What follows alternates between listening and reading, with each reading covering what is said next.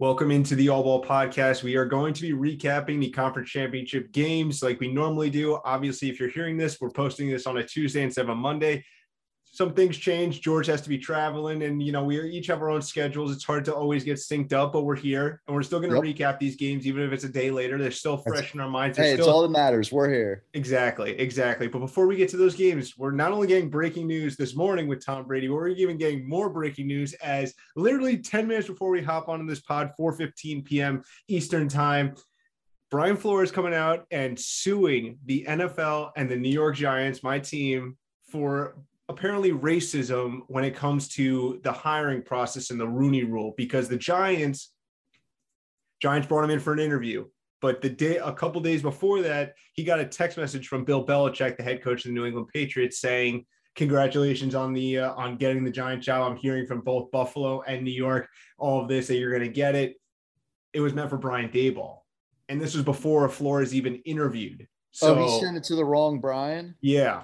And he knows, and because Belichick had Brian Daboll on his staff for a few years before he went to Buffalo. So that's how he even knows him. So it's this back and forth between them. And after it all, Bill then realizes, I sent it to the wrong Brian. And he's like, didn't mean this. So he used that. Okay. And there's a couple of other things. So basically to recap, because I heard of it, but I heard of it just before we started. I didn't get a chance to read the details. But basically then Belichick sending out a congratulatory text before Flores, the black interviewee, to fit the Rooney Rule, has even interviewed. So, a rule that's meant to be in there as a courtesy clearly is being taken to the extreme here, as the decision had already been made. And Daboll had been informed that he'd already gotten the job. So, obviously, look, immediate off the cuff reaction. When I first heard that Flores was suing the NFL for the racism, I'm like, oh, that's pretty soft. Again, I didn't know any of the facts, but I'm like, it'd be hard to prove. It's a heavy allegation, but this is kind of like, this is right in front of your face. This is, as clear as it gets. And, that's a bad look. I'm very interested to see how it develops. When I hear about the Belichick thing, I almost think like this wouldn't be like sabotage. A sleeper agent, like 4D chess kind of move against the Giants. What, his kind of arch nemesis. No, because Belichick likes the Giants because he got to start there. Sure. Like with Joe Judge, he vouched for him when the Giants were looking for their coach last time. So I don't think Belichick's that guy, but like, honestly, I would also somewhat wouldn't put it past him just like to stick it to him for the two Super Bowl losses. Super Bowls. So like, honestly, it's fair, but I still just think that the track record that he's had with the Giants, where he got to start there under Bill Parcells, the fact that when they needed a coach, he very vehemently vouched for Joe Judge. And that's in part, I think, why he actually got the job a few years ago. The fact is, and there were some other instances I saw, like there's a part about the Denver Broncos a few years ago when they hired Vic Fangio. They brought Brian Flores in, and the account is that John Elway and a couple other guys came in very disheveled, looked like they had been drinking all night, and they were like an hour late.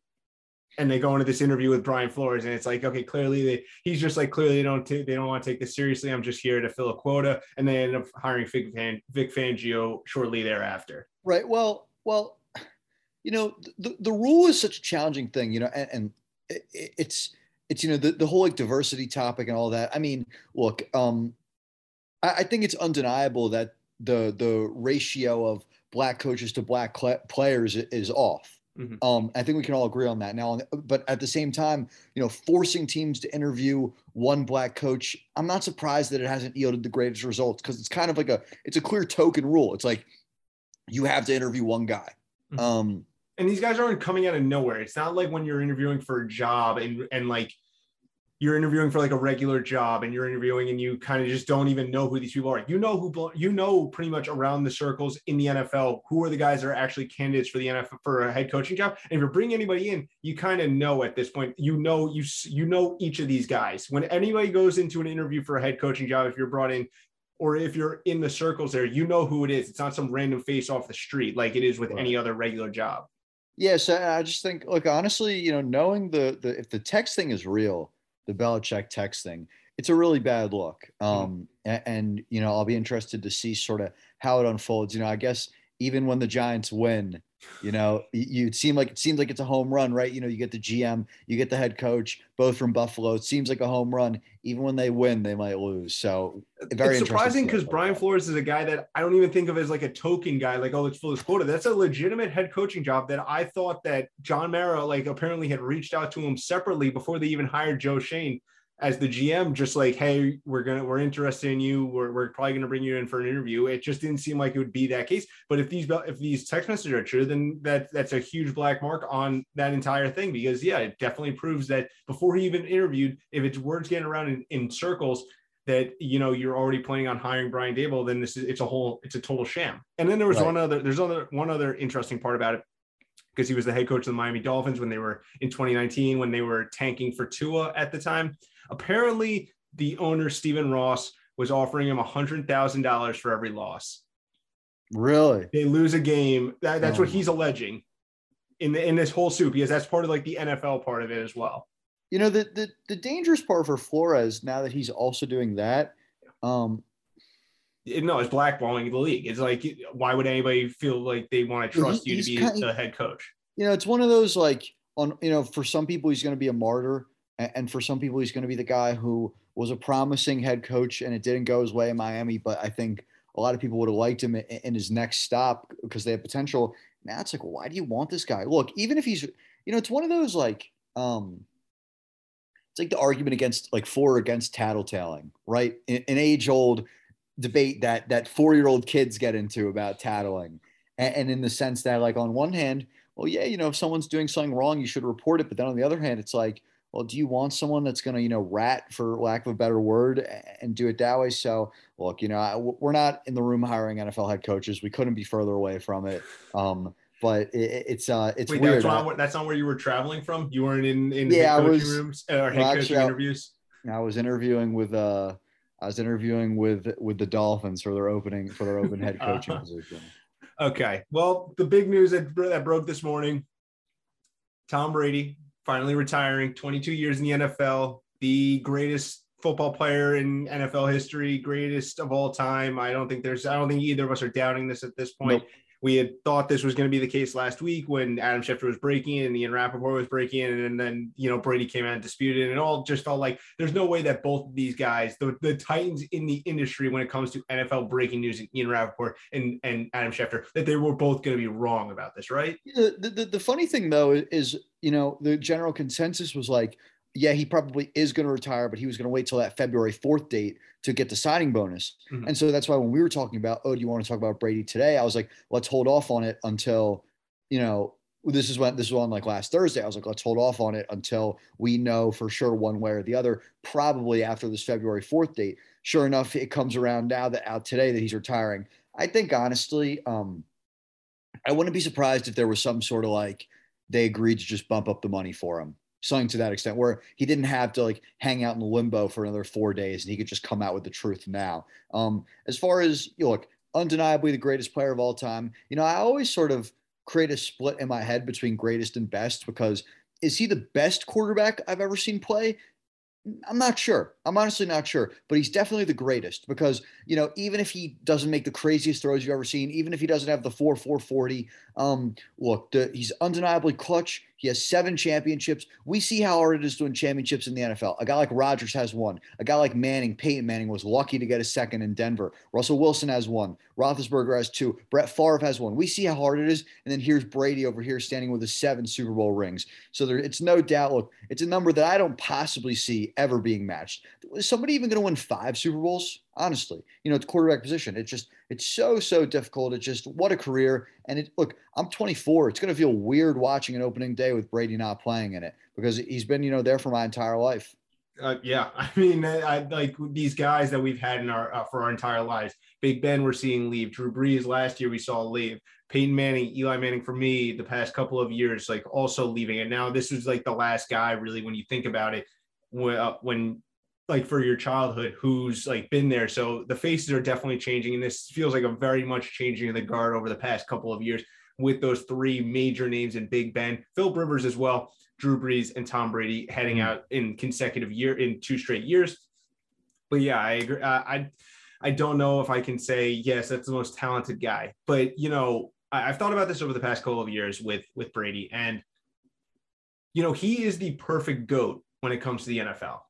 He's the perfect GOAT. When you think about the NFL as a whole, 30% or a third of the league is undrafted free agents that are on rosters. Tom Brady, a 6th-round pick, a guy that's not necessarily the most athletically gifted guy, the guy that's not throwing the ball 70 yards in the air or running the 4.40, but he's the guy that grinds. He's the guy that puts his team first, and he puts all the commitment into that and plays the game the right way. And he came out and just did what was needed to win. It wasn't the flashiest. When you think about the NBA, the GOATs, whether it's Michael Jordan or LeBron James, those are 2 guys that were drafted 1st and 3rd overall, 2 guys that were expected to be very good coming out of college. And for LeBron, it was like high school, this guy's going to be the guy. But for Tom Brady, this was a guy that was overlooked from the start of his career and then talked down upon throughout the entirety of his career when it became, is he really better than this other guy? Because, Aaron Rodgers looks better when he plays. Drew Brees has better stats. But then you look at Tom Brady, it's like this guy keeps racking up wins because he does what's necessary. He takes the pay cut when it's necessary for his team.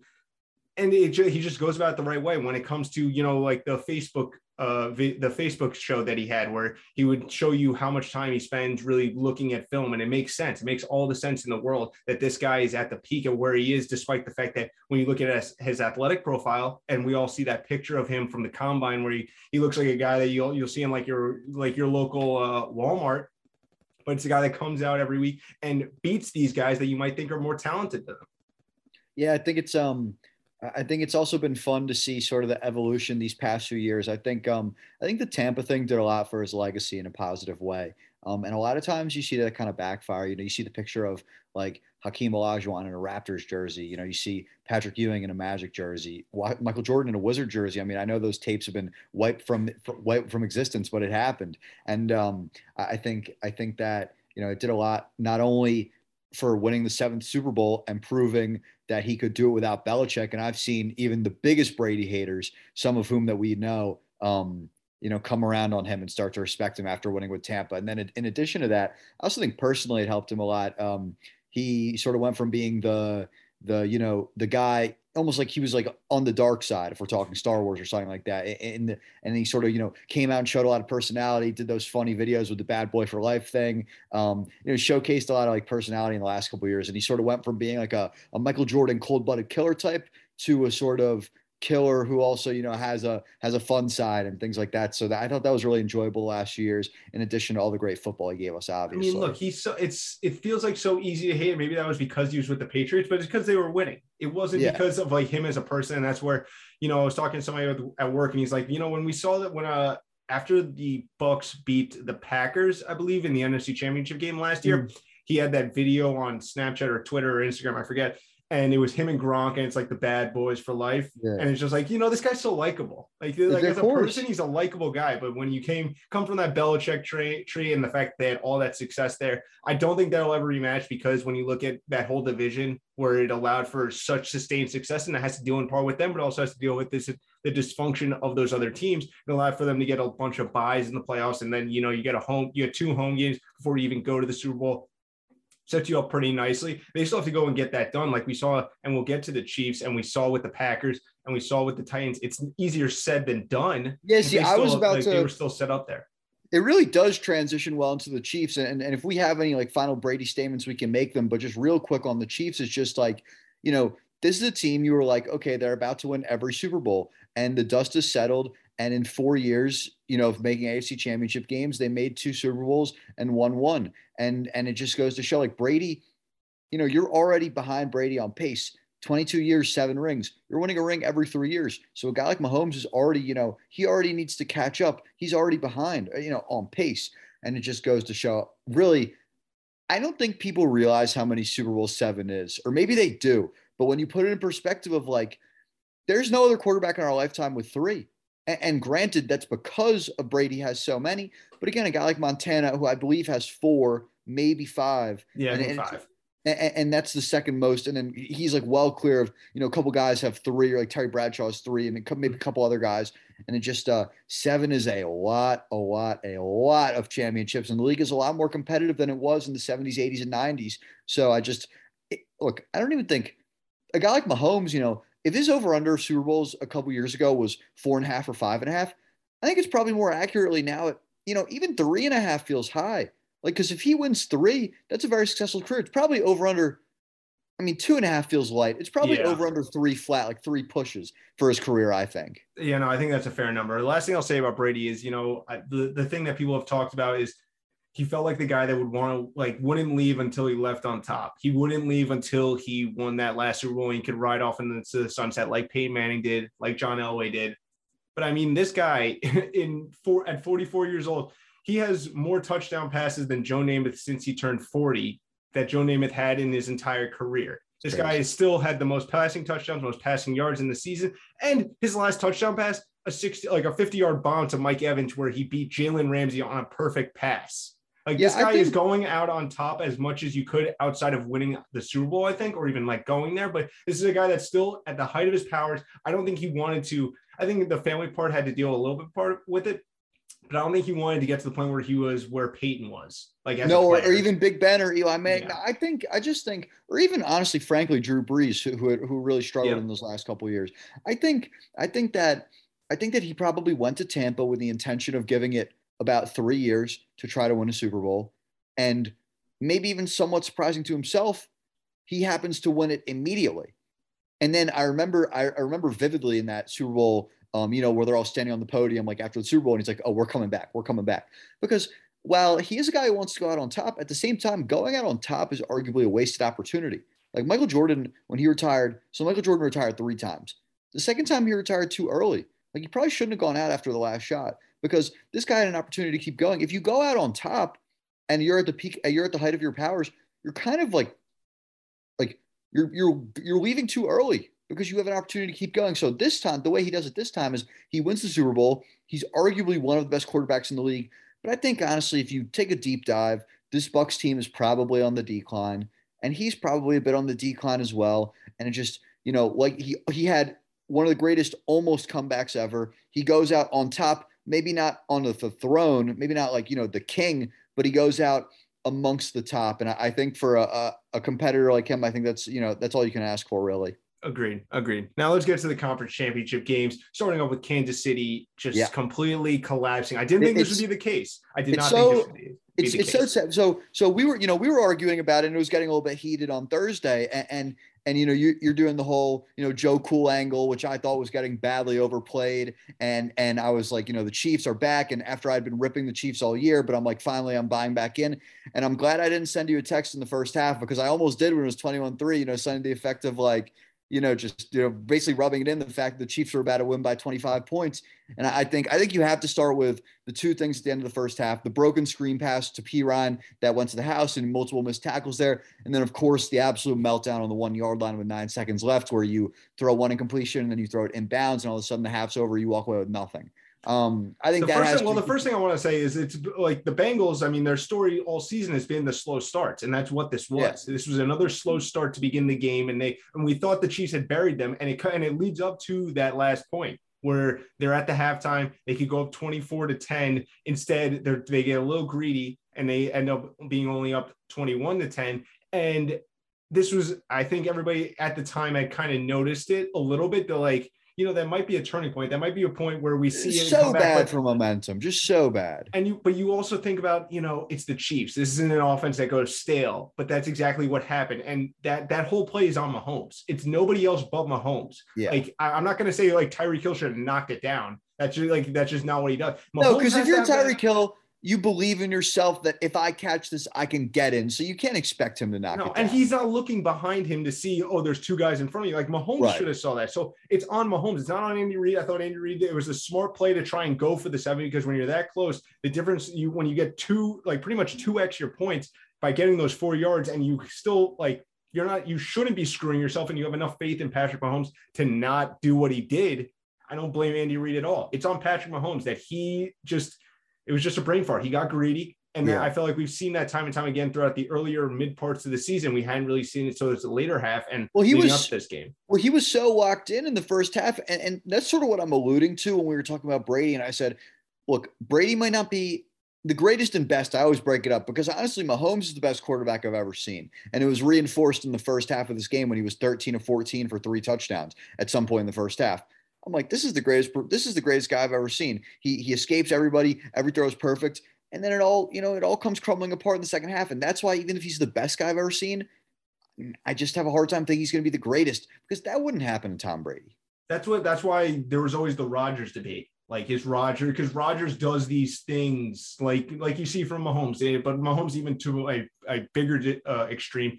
But Yeah, those are the guys where there leads to like my eyes are telling me these guys are the best players. But when you go to the accolades and when you see what Brady does, and to the extent that the difference is between him and those other guys, it's hard to say that any of those can compete with him for greatest of all time. But eye test, when you look at it, it's like these guys are doing things. They can do what Brady does, maybe not to the extreme of him, but Brady won't even come close to some of these things that these other guys can do. It's like, so I watch Mahomes and I'm like, this guy's better than Brady. And I really do believe that, but he's not going to be above him on an all-time list because again, that just would never happen to Brady. That sort of that total meltdown in the second half. And yeah, we could talk about, oh, the Bengals were bringing 3 and dropping 8, and it's a unique defense, and this, that, and the other, and the Chiefs, everything, all the good that the Chiefs had accumulated in the second half of the season in terms of learning how to take what was given to them. It's like they just forgot all of it and said, we're back to the team that just throws 30-yard bombs into double coverage and prays. And I just couldn't believe it in real time. And it got worse and worse and worse. And then you got to give, of course, a lot of credit to the Bengals again for the defensive scheme. Even if it was a Chiefs meltdown, look, someone has to cause it, and it was the Bengals. And they came back and they did what they had to do. They scored enough points to win the game. And so you got to give a lot of credit to the Bengals as well. But for me, it was more about the Chiefs losing than the Bengals winning. It's tough. It's tough for me to say that. I'm not going to say the Bengals went out and just grabbed that one. They kept themselves in that game, like we said, towards the end of the half, where the P. Ryan touchdown sets them up 21-10. And even when the Chiefs, like they were all the entire first half, they moved the ball down the field on them. They held strong at that crucial point. And then out of the half, they came out and stopped them 3 and out. And then they went down. And, that's where it's like the Chiefs definitely had moments there, like the end of the half. But there's also those points where there's a whole second half to be played. And the Bengals really went out and won and dominated that second half. So I get the point of, the Chiefs kind of lost it. There were definitely points of that, but there was also, I feel like that's doing a little bit of a disservice to the Bengals and what they were able to do in this one. Mm-hmm. Yeah, well, of course, it's not 100% No. like the Chiefs lost. It's probably like, but I definitely, place more of it on the Chiefs. And I think, yeah, I mean, just to sort of eulogize the Chiefs season, it was like, I just kept thinking that the midseason form, that the struggles would come back to bite them. And then, finally, I'm just like, all right, screw it, it's not going to happen. And then sure enough, it happens in the most pivotal spot. And so I think, yeah, I do think it's timely, and all this stuff with Brady. It's just so interesting because this is a guy who always delivered. And then the Chiefs, they kind of haven't delivered a couple times now with, especially in these last 2 years, they totally just didn't show in the Super Bowl. And then this is really an epic meltdown. I mean, this is one of the worst meltdowns you'll see. And even if the Bengals do deserve a lot of credit for it, again, for me, it has to start with the Chiefs. That's what's so tough about this, because I could never see, like, I see those teams collapse, and I feel like it's like they just don't do it with a quarterback like Patrick Mahomes. Like that was the more shocking part of it. It's like these guys with like I don't see Rodgers blowing these insanely, like where it's like an entire half. You have an entire half. I get like the last like it just felt like these other teams don't really do that like with these elite quarterbacks, and that's where it really was a shock to me in this one. And I like the point they were bringing up, like, this is a 4-year run with Mahomes as the starter. They've got 1 Super Bowl, 2 Super Bowl appearances, 4 AFC Championship appearances. Like the one thing I will say is that Super Bowl against the Bucs, it's tough for me to put anything onto him because they had 2 of his tackles out, and that Bucs defensive line was in the backfield. No, honestly, he was unbelievable in that tough. game. That's where it's tough for me to say. It was one of the more impressive 9-point performances you'll ever see. You think about the play where he was about to hit the ground and he throws like the total submarine one and it hits off the guy's hands. I mean, that's the funny thing about Mahomes and Rodgers, honestly. They both, like, their incompletions look so great, Yeah, I agree. But now whereas like the Brady completions are a little more boring, but hey, they're completions. And Yeah. I guess that's sort of the difference between them. No, I agree. But now we got to look at the Chiefs 4-year run, and it's like, did you underachieve? And I think when you look at it, because I'm not talking about like if you brought that up with any other quarterback or any other team, I'm not even, it's not even a question. But this is a team now that we can look back in hindsight, 2020. I don't want to necessarily say that the Super Bowl last year was one where they underachieved, because I think the odds were just stacked against them with their offensive tackle situation against that Bucs team. Like, I didn't think there was any chance they were going to win that I one. think the first year, the New England AFC Championship game. Yeah. I mean, that was an overachieve because that team came out of nowhere. Well, I mean, they were good the year before, but then remember, that's Mahomes' quote unquote rookie year. Yeah. And so yes, they were a playoff team before, but I thought making it that far was an overachieve. The year after, obviously, you win the Super Bowl, it's an overachieve. Then it's probably like a proper amount of achievement losing the Super Bowl. And this year is a slight underachieve. All in all, I would say they probably one Super Bowl in 4 years is very, very solid. Now, the sad thing is like Kelsey's getting older. Hill's getting older. Who knows how long Andy Reid's going to coach for? And so I just think, again, it's so funny because this is right in the wake of Brady retiring, where it's like, a week ago, I would have said the Chiefs are a no doubt 5 Super Bowl win team, but I just sort of remind myself how hard it is. That's why I set the number at 3 now. 2 more probably in Mahomes' career, I think feels like the right number, and it's so freaking hard to win these, man. And you also look at, I mean, I know, like, you look at the other quarterbacks in that conference. You got Josh Allen, like we saw 2 weeks ago. We got Joe Burrow, like we saw this past week, who was absolutely, and we'll get to him in a second. Of course. We have Justin Herbert. We have guys emerging, and there's just more guys. And we could have potentially Deshaun Watson could still be in the conference. We have Aaron Trevor Rodgers Lawrence, coming over. If you like him, Yeah, Trevor Lawrence. Russell Wilson could be coming over. So there's all these guys coming in there. And like you said, Travis Kelce's going to be 33, turning 33 early next season in October. And you have Tyrann Mathieu set to be a free agent. These guys are getting older and up there. And now you got Mahomes in that $50 million contract, $50 million a year contract, which, again, you give him, you don't blink, you don't think twice. But, that's still going to hamstring you, obviously, compared to what he was making before. And you have to worry about, you got Burrow on a rookie deal, Herbert on a rookie deal. Josh Allen's got a couple more years on his rookie deal, or a year left on his rookie deal. So with all of that, this team, I don't want to, I'm not saying the window's closed. I'm just saying this might be the peak of where we see this team when it comes to a 4-year stretch.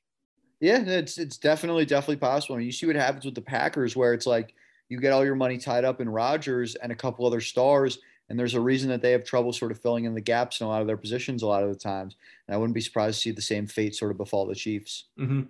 This Bengals team, because this is the team that obviously won. This team epitomizes why I absolutely hate when bad teams or fans for bad teams actively root for their teams to win, to set a culture and a foundation for like a culture, pretty much. Because when you look at this team 2 years ago, 2-14, you're telling me if they won one more game in week 17, it would be all the difference in the world? No, the difference was they got the number 1 overall pick and they got Joe Burrow. You're telling me last year, if they won an extra game or two to set the culture, even though Joe Burrow's out, it would have been better? No, because then you don't get Jamar Chase. And both of those guys are the reason why, or 2 of the biggest reasons why they are now in the Super Bowl. So when I think about it, as a Giants fan the past couple of years, people are like, oh, let's set the culture. Let's let's get some winning here. I'm like, you know what actually fixes the culture? Where what actually helps a team? You get good players. That's it. And that's what happens when you actually lose the games you're supposed to lose at the end of the season. I'm not saying players tank or they should be tanking. I just think it's ridiculous when fans just think, oh, this week 17 or 16 win in a lost season is so good for this team and so good for morale. No, because then you miss out on good players because you move down in the draft.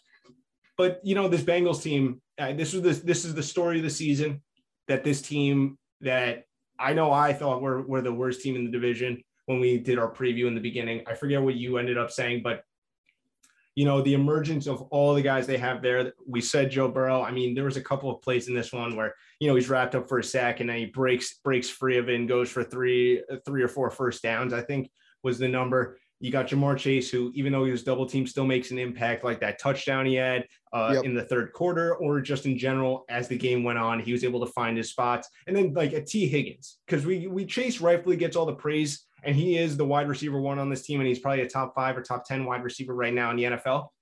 But T. Higgins continues to be one of the more underrated players in the NFL at this point. This guy continues to come up with big play after big play, like we saw against the Titans, like we saw in this game, like we've seen throughout the entire season, especially in the games where Chase might be, the focal point of a defense to go out and stop him. And, they got Jamar Chase, who's the wide receiver one on this team, but T. Higgins is a wide receiver one that's also on this team. So you got two really explosive, and probably when I think about the landscape of the NFL, this is the duo that I would like to have for the next 5 years, no doubt.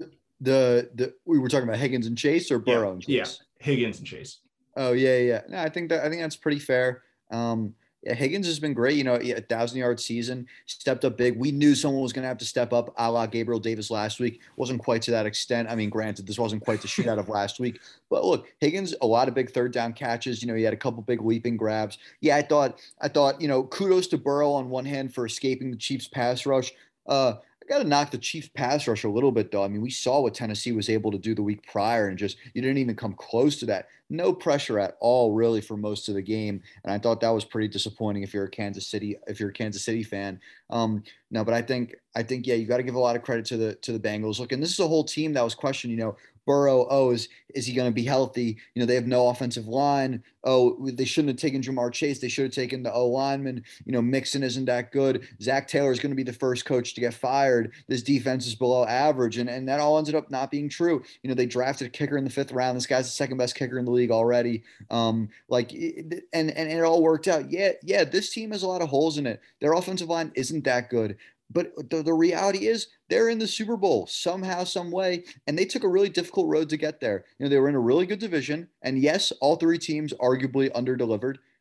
Save for maybe the Steelers. You could say they were probably about what you thought they'd be. Yeah. But, the Browns definitely underdelivered. The Ravens underdelivered. But they were both good teams, 500 teams, and they won that division, a division they hadn't won in a long time. They beat the 1-seed Titans in Tennessee, and then they beat the Chiefs in Kansas City. And I just think they took a really difficult road to get there. And while this team you think will be good for a while, look, you never know when you'll never be back. So at this point, it's not house money. This team has every right to believe that they can win the Super Bowl because honestly, they're here now. And between Burrow and Stafford, you got to feel a little bit better about Burrow in a big game, trust him a little bit more.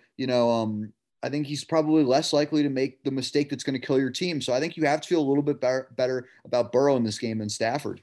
I mean, I told what got a little heated last time was I was talking about those gotta have it games. Yeah, well, you were bringing up too much college stuff for me. But look, the reality is, we don't need to get back into it. He's delivered in these pro games, and that's really all that matters. Yeah, I mean, first off, yes, definitely not. Chris Jones, there was one where he completely had him wrapped up, and then almost had him a second time. It's just like, come on. And look, they didn't need to be as dominant as the Tennessee Titans were, because the Tennessee Titans were just. You didn't need 9 sacks, but could you get 4? There were points there where he escaped them, and those would have been timely sacks. I think would have gotten them off the field, and that's where that would have been enough if you converted those, but they didn't. And the fact that they weren't as consistent as Tennessee was, it made those glaring mistakes where Joe Burrow is able to get out and scamper for a first down even more glaring when it came to the overall. When you look back at it, why the Bengals were able to come back in this one. I just, for this team, I'm wondering if they're just I don't want to say if they're too young for the moment, but the fact is you look at this Rams team, and I guess I'm getting a little ahead of myself, but it's just you don't want to act like you're playing with house money, because then I think you get a little, flimsy with it all. You're just like, okay, willy-nilly, we're here. We'll probably be back later or whatever. And I agree with you. You never know if you'll be back. But the age factor of this team, and the fact that, we rattled off 3 guys mainly on the offensive side where, they're 25 at the oldest, which is Joe Burrow, but he's only in his second year. When you're going up against a Rams team that, has a bunch of veterans there, I think that's definitely something to consider when it comes to us previewing this game later next week. And we'll save most of the preview for the Super Bowl, but there is one thing that I have to say. So who did you take? I don't remember. Who did you like last year in the Super Bowl between KC and Tampa? I like KC. Yeah, I went with KC too. And my rationale was when it comes down to it, take the team with the better quarterback. But the reality was Tampa was better everywhere else. And the quarterback, yes, Mahomes was better than Brady at that time, but it wasn't significant. And I sort of feel the same way. And this is why I'll probably end up taking Rams for the game is that, yes, as I said, I feel better about Burrow than Stafford. Admittedly, it's not a giant gap. It's not like I hate Stafford, but I definitely feel a little better about Burrow. But the reality is, you could make a case that the Rams are better literally everywhere else. Everywhere else. I think you can definitely have like you think wide receiver, and you're like, Kupp is better than Chase. I love Chase, but Kupp is better. I think they're on like a similar level. And then T. Higgins, Odell, I'd give a slight edge to T. Nice. I'd give a slight. We have to talk about Odell in this next game. Like, yeah, Odell's I give a slight really, edge. really I give a slight edge to T. Higgins. Oh, really? Him and Odell. I can't. But you can't. How can you say that Chase is better than Kupp? I'm not saying he's better. I just think they're on the same level. I think it's in like a tier. Okay. I would put Kupp probably ahead of him right now, but I don't think it's like to the point where I think it's around even where the difference between T. Higgins and Odell is probably around the same. Like, the difference between Chase and Kupp. So and even if you could call a couple of those spots even, although we'll see with Uzama. I guess we'll also have to see with Higbee. Yeah, so it's interesting that both of them lost their tight end in early parts of this game. You got to like the Rams O-line better. Running backs you could probably give to the Bengals. Yeah, but you got to give most of those, most of these defensive spots you got to give to the Rams too. And then I think ultimately they are for the most part the better team. I don't want to get too far ahead of ourselves, and we'll save most of this for next week. But those are sort of my early impressions on the game. No, those are fair points. Okay, San Fran Rams finally breaking through and beating the San Francisco 49ers. San Fran, like I said before, when Jimmy G plays with Kyle Shanahan against Sean McVay, they were 6-0 straight up and 5-1 against the spread. Finally, 7 times the charm. 7 times the charm. And, Stafford, you were talking about before, this is a guy that finally is starting to break through and kind of validating what we all thought about him coming out of Detroit, which is, that the franchise was holding him back. This is a guy that can actually go and do things in the playoffs and win games. He just needs to be around a better organization. That's what he's doing. He isn't being a world beater right now, but when it came down to it in the fourth quarter, he was absolutely money. And it finished off with that, that nice pass to Cooper Kupp on that last drive. Yeah, it's funny. We throw around like, oh, this would be an all-time loss. This would be an all-time collapse way too often. So I won't do that. But I will say if they lost this game, it would have been a horrendous loss. I saw a tweet at one point during the game and it was like, how are the 49ers winning this game? It was when it was like 17-7. And it was just like, how are the Niners winning this game? And it was true. Like, how are they winning the game? You had the really bad pick on the goal line. You had the field goal that missed by a mile. And it felt like the Rams were dominating the game. They had, 3-1 in terms of time of possession for the majority of the game. And yet here they were trailing. And so it was one of those where they were clearly the better team, and yet it took them until the very, very end to actually win the game. And so that on one hand, that says a lot. It says a lot about both directions. I think they clearly deserve to win the game. On the other hand, they're susceptible to fucking up, but I think we already knew that. But at the end of the day, they did pull it out. I feel like the Niners do that a lot to you, where you go 100%. Into the half where you think the other team should be winning, but the Niners kept it close or they're winning towards the end of it. I mean, how did the 49ers beat the Packers? You have to ask yourself. It was and the Cowboys. Yeah, I thought.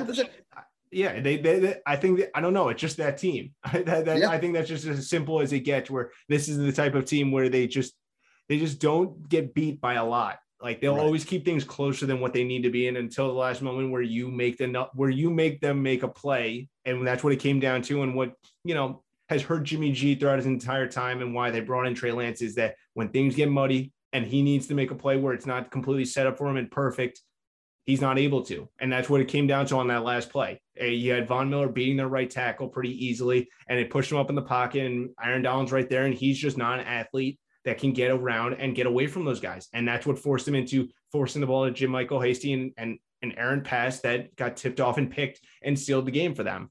Right. It's just – you look at what like Joe Burrow did in like those moments, and that's where you look for something more from Jimmy. And I hate to be like just anti-Jimmy, because I thought Jimmy throughout the entirety of this game was very solid. I thought he was very good up until the last two drives. But when you think about it, that's where this game is made. That's where the money is made, is the last two drives. Because you look at it, he's 1 for 6 for -3 yards and an interception. No, it's just tough because we hold every quarterback to the standard of being a top 10 guy, but there's a reason that it's called top 10, and that's because there's only 10 of them. And so 22 teams are going to have teams that aren't those guys. And I like Jimmy G. He's a starter in this league. He will be a starting quarterback next year, whether it be San Francisco or somewhere else. And I think I think he showed a lot.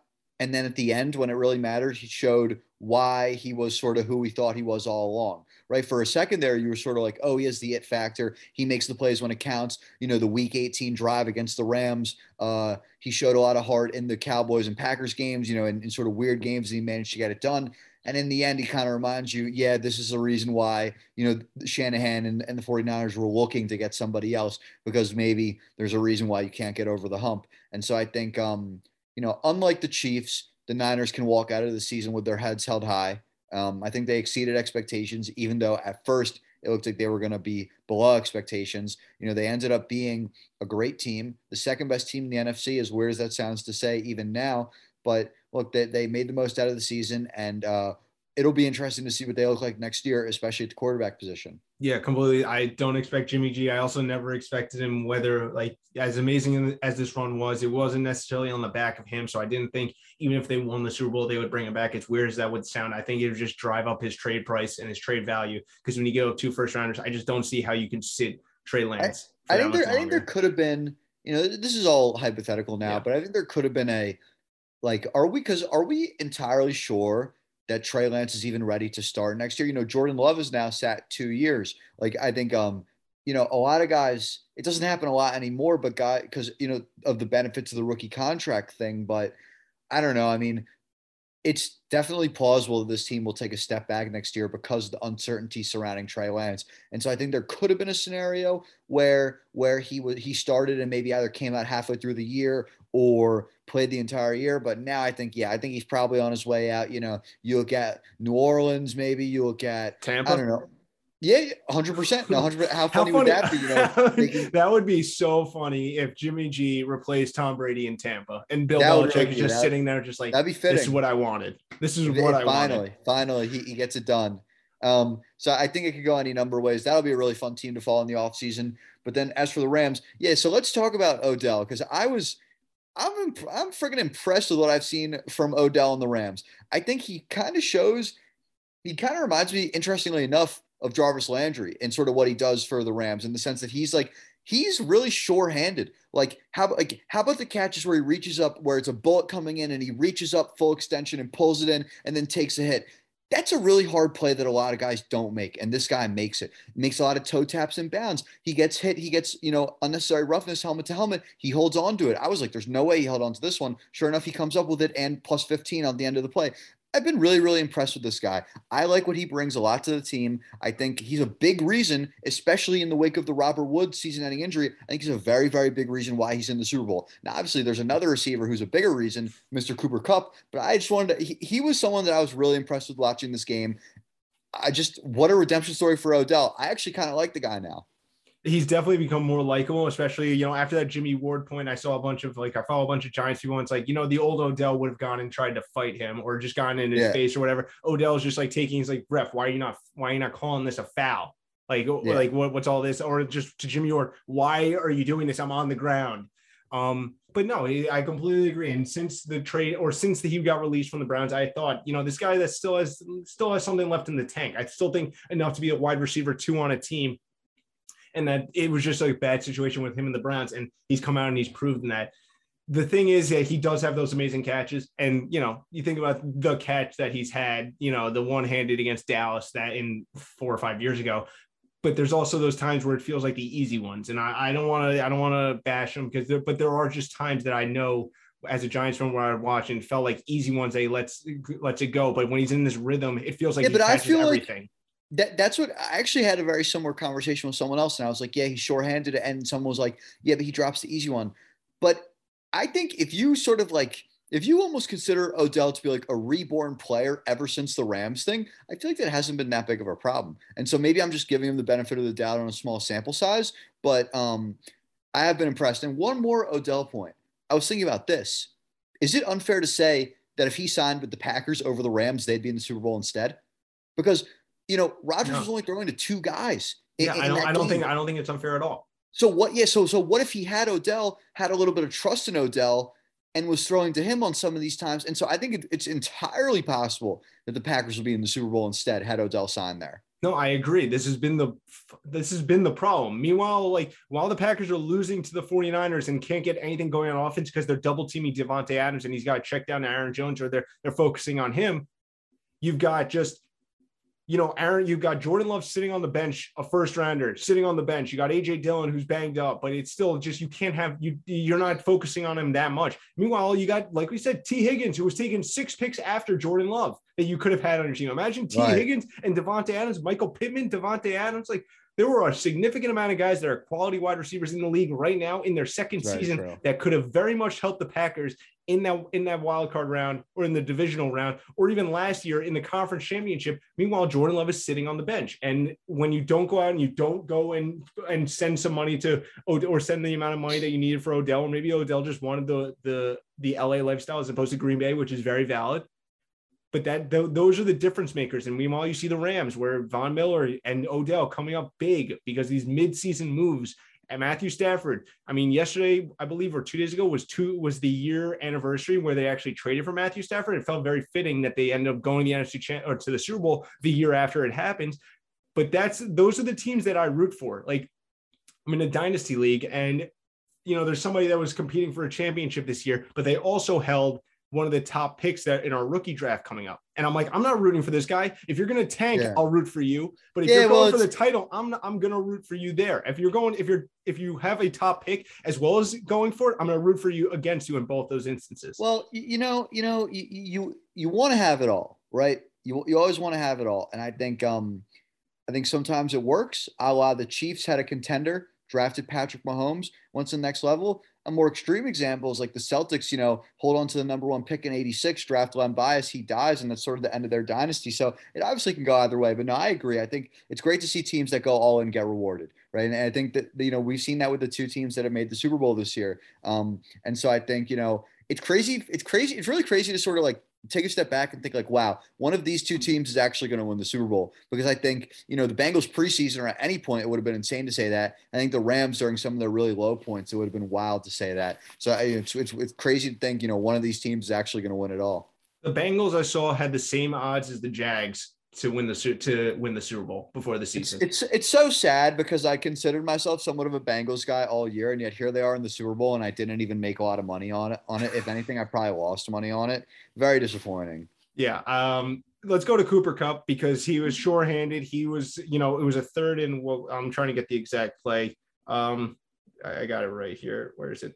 Nope, not that one. It was third and where the hell is it? 3rd and 3, San Fran 37, and there's 3:26 left. So you're right at that point in the fourth quarter where if you pick this up, you can milk a lot more clock, or you have to kick a 54-yard field goal. And Stafford throws an absolute bullet and gets right by the defender, right into Cooper Kupp's sure hands, where he's been all season. I mean, the third downs, specifically towards the end of the game, where he found Cooper Kupp is why this guy has been the top wide receiver in the NFL, and it's why, people have put him up there as the wide receiver 1 when you consider the entirety of the landscape of the wide receiver position. But it's not the flashy stuff. It's just he's reliable. He's short-handed. He's a great route runner and run after catch, all of the different things. It's not the flashiest, but he gets the job done. And he did that in this game. Yeah, I mean, the Rams scored 20 points, 2 touchdowns, and, surprise, surprise, he scored them both.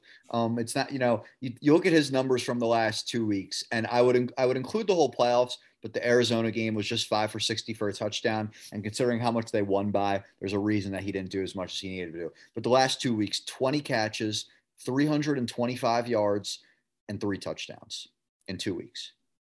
It's insane. It's unbelievable. It's insane. This is why it's so tough. I can't say wide receiver 1. I just think tiers have to be put in place. And all these guys are on the same tier. And if you don't have this guy in this tier, that's where we have an argument. It's him, Tyreek Hill, Devontae Adams. I want to put DeAndre Hopkins in there, but DeAndre Hopkins has been injured. And it's just, I think you have to knock him down there. I think it's those top 3 right there for me. And I really think it's a pretty clear-cut list at this point when it comes to right after with the season pretty much over at this point. It's been very impressive where you look at where this guy was to begin the season. We all knew he was a solid wide receiver, but to get to these extremes where he is amongst a Devontae Adams or a Tyreek Hill, I don't think anybody would have predicted that. No, definitely not. I mean, we knew he was reliable. We knew he was good. He was putting up 1,000-yard seasons with Goff, but basically a 2,000-yard season here. It's really, really crazy. yeah, it's like you said, it's nice to see the Rams get rewarded for going all in. Ramsey, Donald, Von Miller, and Stafford, of course, Yep. Odell. It's just it's kind of like a super team feel to it, but it actually worked out. And yeah, good for them. And again, I hope it shows teams that there's a lot of benefit to going all in. Trade your picks, and when you can compete, it's time to compete because those windows are small, and you can't always have it both ways. Agreed. Last thing I'll say is Kyle Shanahan, a collapse, another one. This is Yeah, one well, where where you were winning and all of this, and you were controlling the game. They weren't really getting anything, and then you come down to, that 4th and 2 right at the at midfield. I know, we haven't talked about. We love to talk about decision making here.